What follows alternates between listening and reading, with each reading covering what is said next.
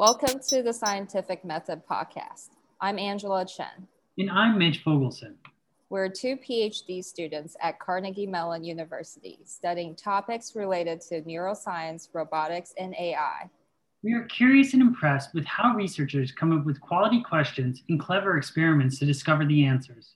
Each week, we have conversations with professors and graduate students on their research process to gain insights that may improve our abilities in academic pursuits. If you're interested in research, grad school, or science in general, this is a perfect podcast for you. Our guest today is Sonia Roberts. Sonia is a PhD student in electrical and systems engineering at the University of Pennsylvania. For her dissertation, she developed a reactive controller for a legged robot running on sand that reduces the energetic cost of transport. Sonia earned a bachelor's degree from Vassar College in cognitive science and worked as a research technician at the Genelia Farm Research Campus, doing neuroscience and genetics research. She is interested in building robots that offload aspects of their cognition to either physical components or simple sensory loops that don't require complex internal representations. Thank you so much for joining us today on the Scientific Method Podcast, Sonia. Thank you for having me. Sonia, if we can, in your own words, describe some of the current work that you've been working on for your dissertation. Well, my current work is trying to get this robot to run more efficiently on sand. So if you think about what it's like to run on sand, I don't know if you've ever gone for a beach run, but it's terrible. The reason that it's terrible is that sand compresses without giving you any restoring forces. Think of it like a one-sided spring. And it's actually worse than that because this one-sided spring has quadratic damping, whereas springs have linear damping. So you lose energy at a much higher rate than you would if you're walking even on a compressible spring. So robots have just as much trouble with this as we do. And I would like to find ways for the robots to be able to do this task without having to model the ground, because in a natural environment, they won't have that option. So that's why the reactive controllers, and that's why, not using complex representations of the environment, because those may not be available or even possible to build. Yeah, absolutely. We're, as humans, we're constantly capable of our, navigating those terrains and figuring out our own pace better. And those are the capabilities that we want to embed into our robots as well, right? Sure. So what are the research motivations that you've had for this work? Why are we looking at sand, and why do we need robots to even be in these, sandy environments? Yeah, so I'll start with the second first. It's nice to have robots running around in sandy environments because robots can help field scientists perform their research. So the robot that I'm working with in particular is the Ghost Minotaur robot. So it has direct drive legs, that's legs with no gearboxes. And because these legs are very back drivable or transparent in the parlance of Ghost, if you push on the leg, then the motors see that. They see the offset, and you can use that to measure the force with which the leg has been pushed. So you can actually use them as force sensors, which means that if this robot is running around in the desert, it can scrape or poke its feet on the ground and give you real-time measurements of force required in order to either scrape or poke into that soil, which can tell you about ground erodibility. So we've been collaborating with various desert scientists and geoscientists for years at this point, figuring out ways that this robot could be used either to help build larger data sets than they already have available, or to offload some of what they're trying to do onto the robot. And if you think about, future applications for this kind of thing, what I've basically just described is extraplanetary research on planet Earth with humans involved. So if you start peeling away some of those layers, then you could imagine having a little robot like this running around on a desert planet. I don't know, we might have a couple of those lying around waiting to be explored, with even a population of robots already present on them. So increasing the amount of autonomy slowly for this kind of task over time could lead to that kind of application in the future. As for why I, as a locomotion person, am interested in sand, when I started this project, I would have told you that it's sand is the easiest to model unmodelable substrate. And at this point, I don't really think that the word easy should be applied anywhere near sand. It is a very difficult substrate. Don't let it fool you. So I had hoped that one could build realistic models in simulation and then run a robot on that and then transfer that directly to the real world. It's not quite as simple as that. The force models exist and will give you a qualitative answer. But getting them to match up to simulation requires, further experimentation for every individual setup that you have. So it's more challenging than it seems to be. Those granular media physicists, God bless them. I would be lost without them. Yeah, absolutely. Sonia, where do you look for research inspirations? I read a lot. And I watch a lot of talks. And when I say I read a lot and I watch a lot of talks, I don't mean engineering talks or engineering papers. I keep up either collaborations or just friendships with people in a lot of different kinds of fields. I read a lot of different articles. I watch a lot of different kinds of research that's coming out. But the deepest inspiration for me is this idea about not wanting to have complex representations in the robot and seeing what you can do anyway, seeing what you can get away with without having that kind of thing. And that goes all the way back to my undergraduate degree in cognitive science, which is the first place that I encountered that kind of idea, that we didn't actually, if you think about catching a ball, somebody's throwing a ball at your face, what do you do to catch the ball? The way that engineers might intuitively think that you catch that ball is by calculating the trajectory of the ball and then trying to place yourself at the end of that trajectory. That's not what people do. What people do is they look at the ball and they look at the height between the ball and the horizon, and then they try to move forward or back until they reach a point where the ball is at a constant height, which means it is flying directly towards your face. And this is a much simpler and easier way to do this, and it just happens to be apparently what people do. So examples like that started to get me really excited about this idea of interesting behaviors that don't require complex internal representations of them. And I started thinking about how that could apply to locomotion science, and I started thinking about how that could apply to locomotion science because I started working with somebody who studies locomotion, though swimming locomotion, not legged locomotion. And I started thinking about how some of these simple behaviors could actually be physically implemented in the body of an agent, whether it's an animal or a robot. And that's what actually got me here, was starting to think about how things could be physically implemented in the body of a robot, and then looking at what labs were doing things like that. Dr. Kodachek's lab was doing the Rex robot, which physically implements aspects of its control in its springy C-shaped legs, and thus my PhD was born.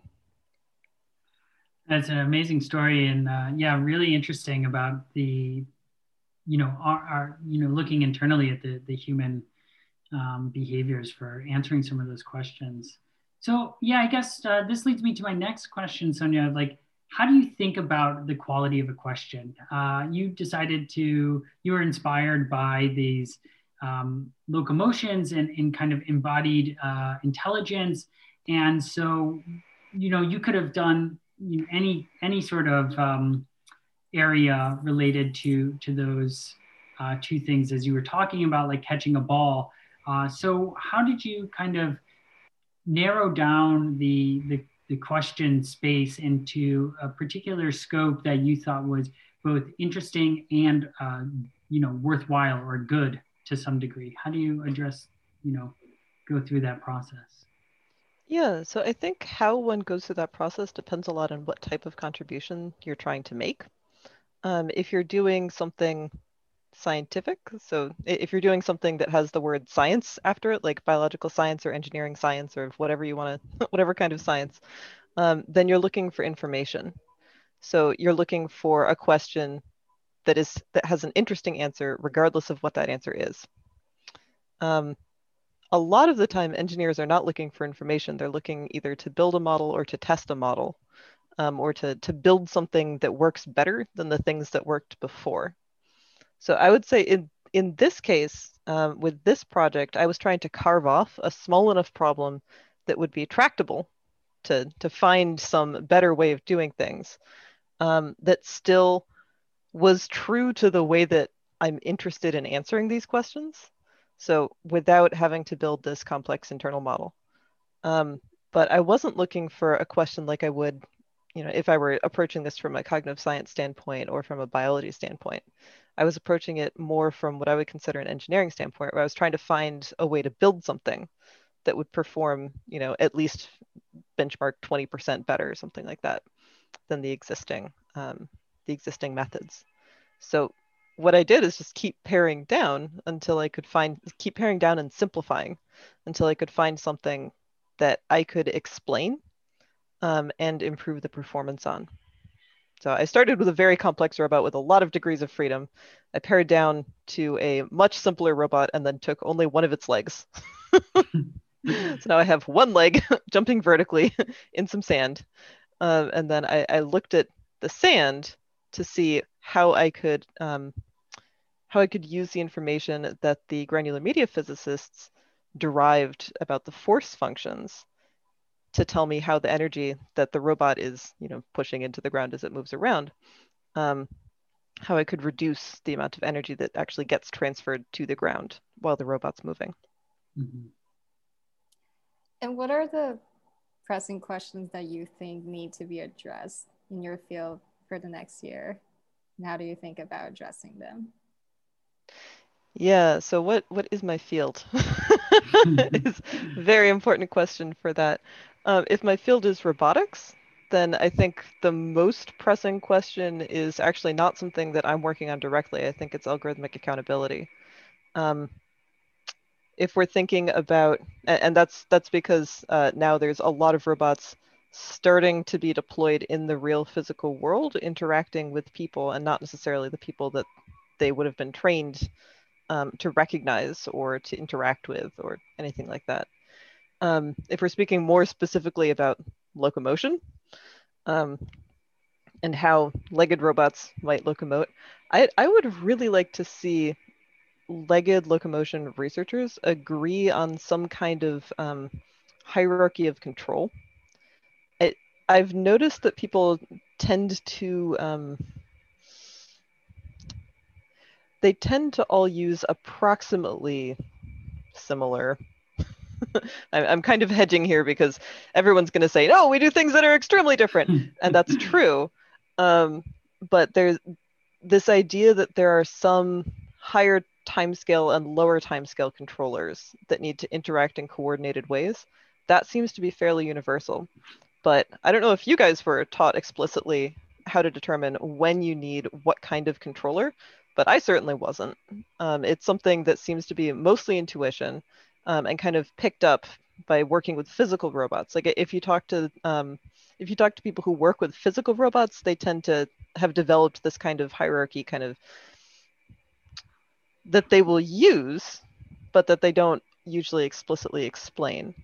So I would really like to see something like that come out that talks about how the different parts of a legged robot's control actually interact. Yeah, it's really interesting. I wanted to go back a little bit to the algorithmic point that you made as well, where you said in the larger scheme of like this sort of accountability for algorithms. What do you mean by that? And in what sorts of situations do algorithms need to be accountable, or is it the designers that need to be held accountable for their algorithms?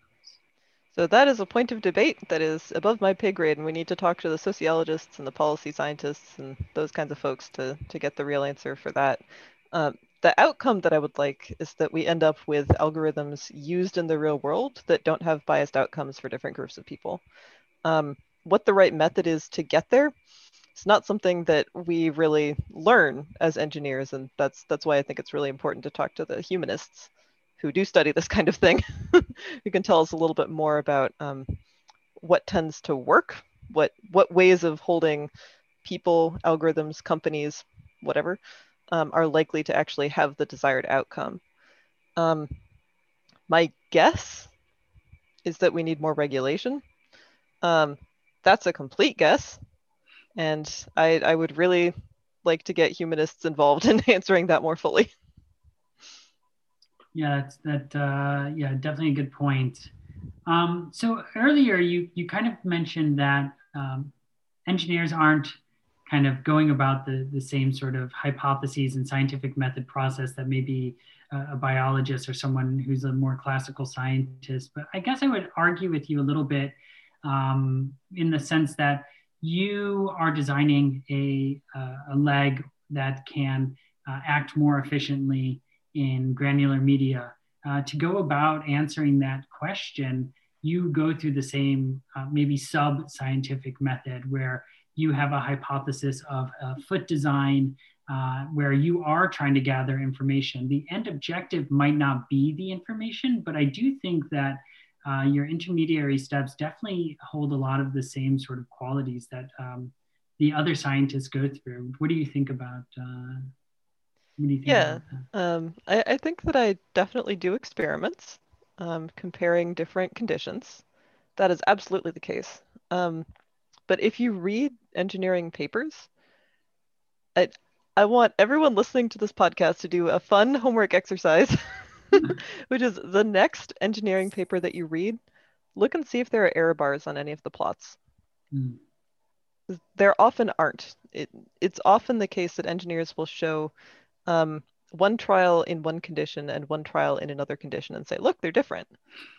And that to me is like, okay, you tested your model and you got a data point here and a data point there, and they're very far apart. Great. Or there will just be a demonstration that it works. So like, oh, great, you built a robot that is able to run on concrete and on stairs and on sand, for example. Cool. And you can, flip between different controllers that let you do these things. And there's a little video demonstrating that you can do that. Um, and that's all great. But you didn't really need the scientific method to tell you that those conditions are different. Mm. They're far enough apart. The scientist in me cries out and says, you need to take more data because I don't know what the variance on this is. Like, I don't know how many experiments you ran. But when I put my engineer hat on, like, okay, they were looking for a large enough difference that they wouldn't need to do statistics, basically. And that seems to be what the goal in engineering is. You want a large enough difference between your conditions that you don't actually need to use statistics or any of the other tools that I would use as a scientist to try to just ask questions of the universe. It's a really interesting point. And when you're investigating those, I guess, intermediary like ideas and these pursuits, these engineering pursuits, like how do you address what happens when your kind of initial idea or hypothesis is wrong and the experiment doesn't work out, that you've been working on finding a lower energy gait or behavior for this robotic leg, but in the end you've actually found that the complications or the approach that you took ends up making it more energetic. How do you kind of address those emotions and then use that information to improve or advance your ideas about the work? Well, as for how to address the emotions, the emotions, the way to address those emotions, I think, is just to have a good sense of my identity that is not tied to my work. Like just because the thing that I tried didn't work doesn't mean that it wasn't a good idea given the information that I had at the time, or that I am not smart for having thought of it, or that, I'm going to fail out of my PhD, or any of these like anxiety spirals that people can get stuck on. As for what you do next, I think the best thing to do next is to dig into your data and see what happened here. Is there some interesting explanation that I can pull out of this? And if there isn't, if there's no obvious direction that your data tells you to go, then the next thing to do is to find somebody who's a more senior expert in your field. This might be your advisor, it might be somebody else, and go through what you did with them and ask them what they think could have contributed to your not getting the results that you think you're getting or that you think you should get. So for me, the way that this has played out wasn't getting an opposite result. I think an opposite result might be interesting because you're getting a difference between conditions. But I was getting no result. I was getting no difference between conditions where I expected that I should get a difference. Or my difference was very small. It was statistically significant, but not different enough that engineers would care, if that makes sense. Yeah, absolutely. Yeah. So what I did was I found a senior expert, a professor who was already an expert in this kind of thing, who wasn't my advisor, who I'd already tapped out for this kind of advice. And I asked, what about my experimental design do you think is making it the case that I don't see what this difference is? And I got a lot of really good advice. And one of the things was, the task isn't too difficult for the robot. This task needs to be almost so difficult that the robot can't do it. Only then are you going to be able to really make a difference. Because if the robot's almost able to do a task and it can't, and you can get it over that hump, that's an obvious difference that will be obvious to engineers, scientists, everybody. If the robot can do a task and you're helping it do it better, that's not necessarily going to make a large difference. Even if it's, a statistically significant difference, nobody's necessarily going to care enough to implement it on their robot. Yeah, that makes a lot of sense. Yeah, I think that's the most transferable yeah, piece of advice. What was the, if you don't mind giving us some of the conditions, what was the difficulty that you encountered with the sand? Is there a particular type of sand? Is it the grain of the sand? Is it, when the sand is wet? What is the conditions that you found were so hard that no robot can currently achieve them? I switched robots. So I had been using Rex, and the Rex robot is extremely good at everything that it does. It's even pretty good at most of the stuff that it doesn't usually do. So getting Rex to be a little bit better at something is very attractive because Rex is so good at all the other stuff. You'd like it to be good at even more stuff. Yeah, so but it's hard to get a dramatic. So maybe the listeners don't know what Rex is. Rex is a hexapodal robot that was developed or in part with your advisor Dan Kodachek, and so it has 6 legs and they are C-shaped and springy as you had mentioned earlier, and they kind of walk alternately. And there's a lot of great videos of this robot that makes it look like a cockroach and essentially makes the task a lot easier for locomotion. And so what you're saying is that Rex was almost too good at being able to explore all sorts of different environments. And what is the change that modern robots have had past Rex, because Rex is much older, that makes it much more difficult for the sand traversal? Is it the footprint size or just the number of legs, or you're asking what is it about Rex that makes it so able to walk around on sand? Well, more of the opposite. What is it about these modern robots? You would have thought that we would have had increased performance as we continue to iterate. Rex has been around since the 90s or maybe even earlier. So 90s. why are the 2000s robots making it more difficult for these particular environments? Yeah, so it depends on the robot. I'm sure there are plenty of robots that you could walk around in the desert nowadays that would do okay, but not robots that can use their little feet as sensors like Minotaur could. So the direct drive aspect of the robot is what makes it particularly difficult for it to walk around on sand. Yeah, the thing about gearboxes is that there's a reason we use them. They really help the robot a lot. So when you take those away, you have to come up with other adaptive mechanisms to get you back the functionality. But in some cases, it's worth it. And one of those cases, I think, is if you want the robot to be able to walk around while collecting a data set for you. Because otherwise, you have to do a lot of extra instrumentation. So either your choice is to instrument a robot that just does locomotion, or to add simple controllers to a robot that can do the locomotion and the sensing, as part of the same package. Either choice is fine. Sonia, can you share a fun experience about your robots? About my robots. You asked me this ahead of time, and then I forgot what I was going to say, which is very helpful. Well, if you're asking it that vaguely, just a fun experience with my robots,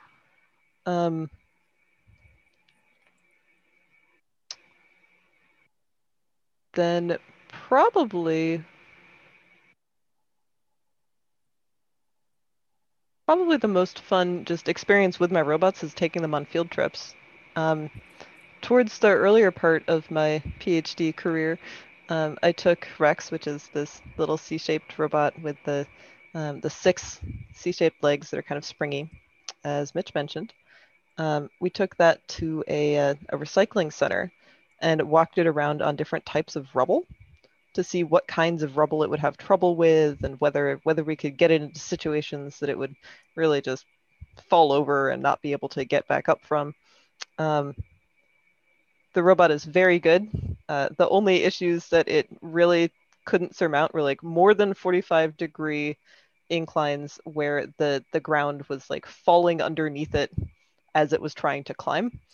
It also got stuck once when there was like a piece of rubble that was like pointed towards its face, so it was trying to move forward, and its little legs were going on either side of this piece of rubble that was like pinning it in place.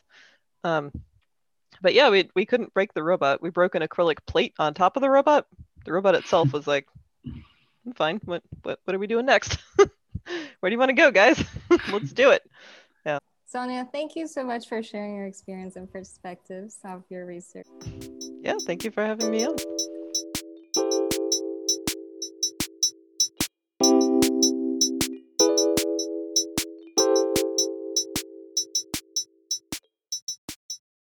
What did you think of the interview with Sonia today? Well, I thought the interview was really great. I finally got a very good overview of legged robots. I didn't know about them before. And I thought what was specifically intriguing to me was when she mentioned that the engineering data analysis method or the result presentation method doesn't contain an error bar. Is that why is that interesting to you? What about your coming from a statistics background? I of course I'm biased towards sampling and looking at repetitions of experiments before drawing a conclusion. So of course I'm biased based on my background. But I also, Mitch, you come from an engineering background. I'd like to hear more about what you've seen.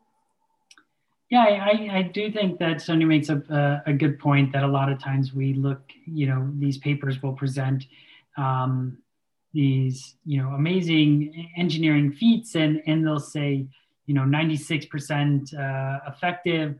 And, we kind of just assume that that's all the time. It'll be 96% all the time, but we don't really know, how well. And that is definitely something that I think the community can definitely improve on. But I think engineers spend so much time and effort just trying to get it to work once that they're so excited to share what they have working. And there's, so much little engineering magic to get it to the point of, even being able to work on a real machine that sometimes the data definitely may be misleading. Mm-hmm. One of the things I thought that she mentioned that I liked a lot and I thought was really interesting was how different fields might have different interesting questions, and then how she decides to approach questions where, there's an idea that she thinks is particularly novel or interesting, and, chiseling away at it until she has essentially the most simple version of that particular problem, which will still address the original question. And I think that this, really important. We always, we've got such high aspirations as engineers and scientists. We want to show, artificial general intelligence, or, these dexterous motions of robots, and, what are the steps that we actually get there, and how do we, make that incremental progress? Because as, we continue to develop these new systems, we're building on top of previous work as well, and we don't need to take too big of steps. We need to find the right size step to take that can be achieved, and still addresses and steps in the right direction, I think. So I think that point is very interesting. I don't remember who said this. So I remember there was a quote about, if you can't simplify a problem, you don't understand. In order to address complex problems, you got to start simple. And so I like that she mentioned that she would try to figure out like the small steps, make it tractable to solve a big mission. Yeah, that word tractable, it's the engineers and scientists, favorite vocabulary word for saying we can do it. So it's definitely one I've added into my vocabulary a lot in my recent conversations. Well, thank you so much, Angela, for hosting this episode of the Scientific Method podcast with me. I'm excited to release this episode and see, what other people learn about Sonia Roberts and the answers that she gave to her questions. That's it for this week's episode of the Scientific Method podcast. We hope you learned something from this week's guest. If you have a researcher in mind you'd like us to interview, we would love to hear from you. Please leave us a comment below. I'm Angela Chen. And I'm Mitch Fogelson. Thanks for listening. See you next time.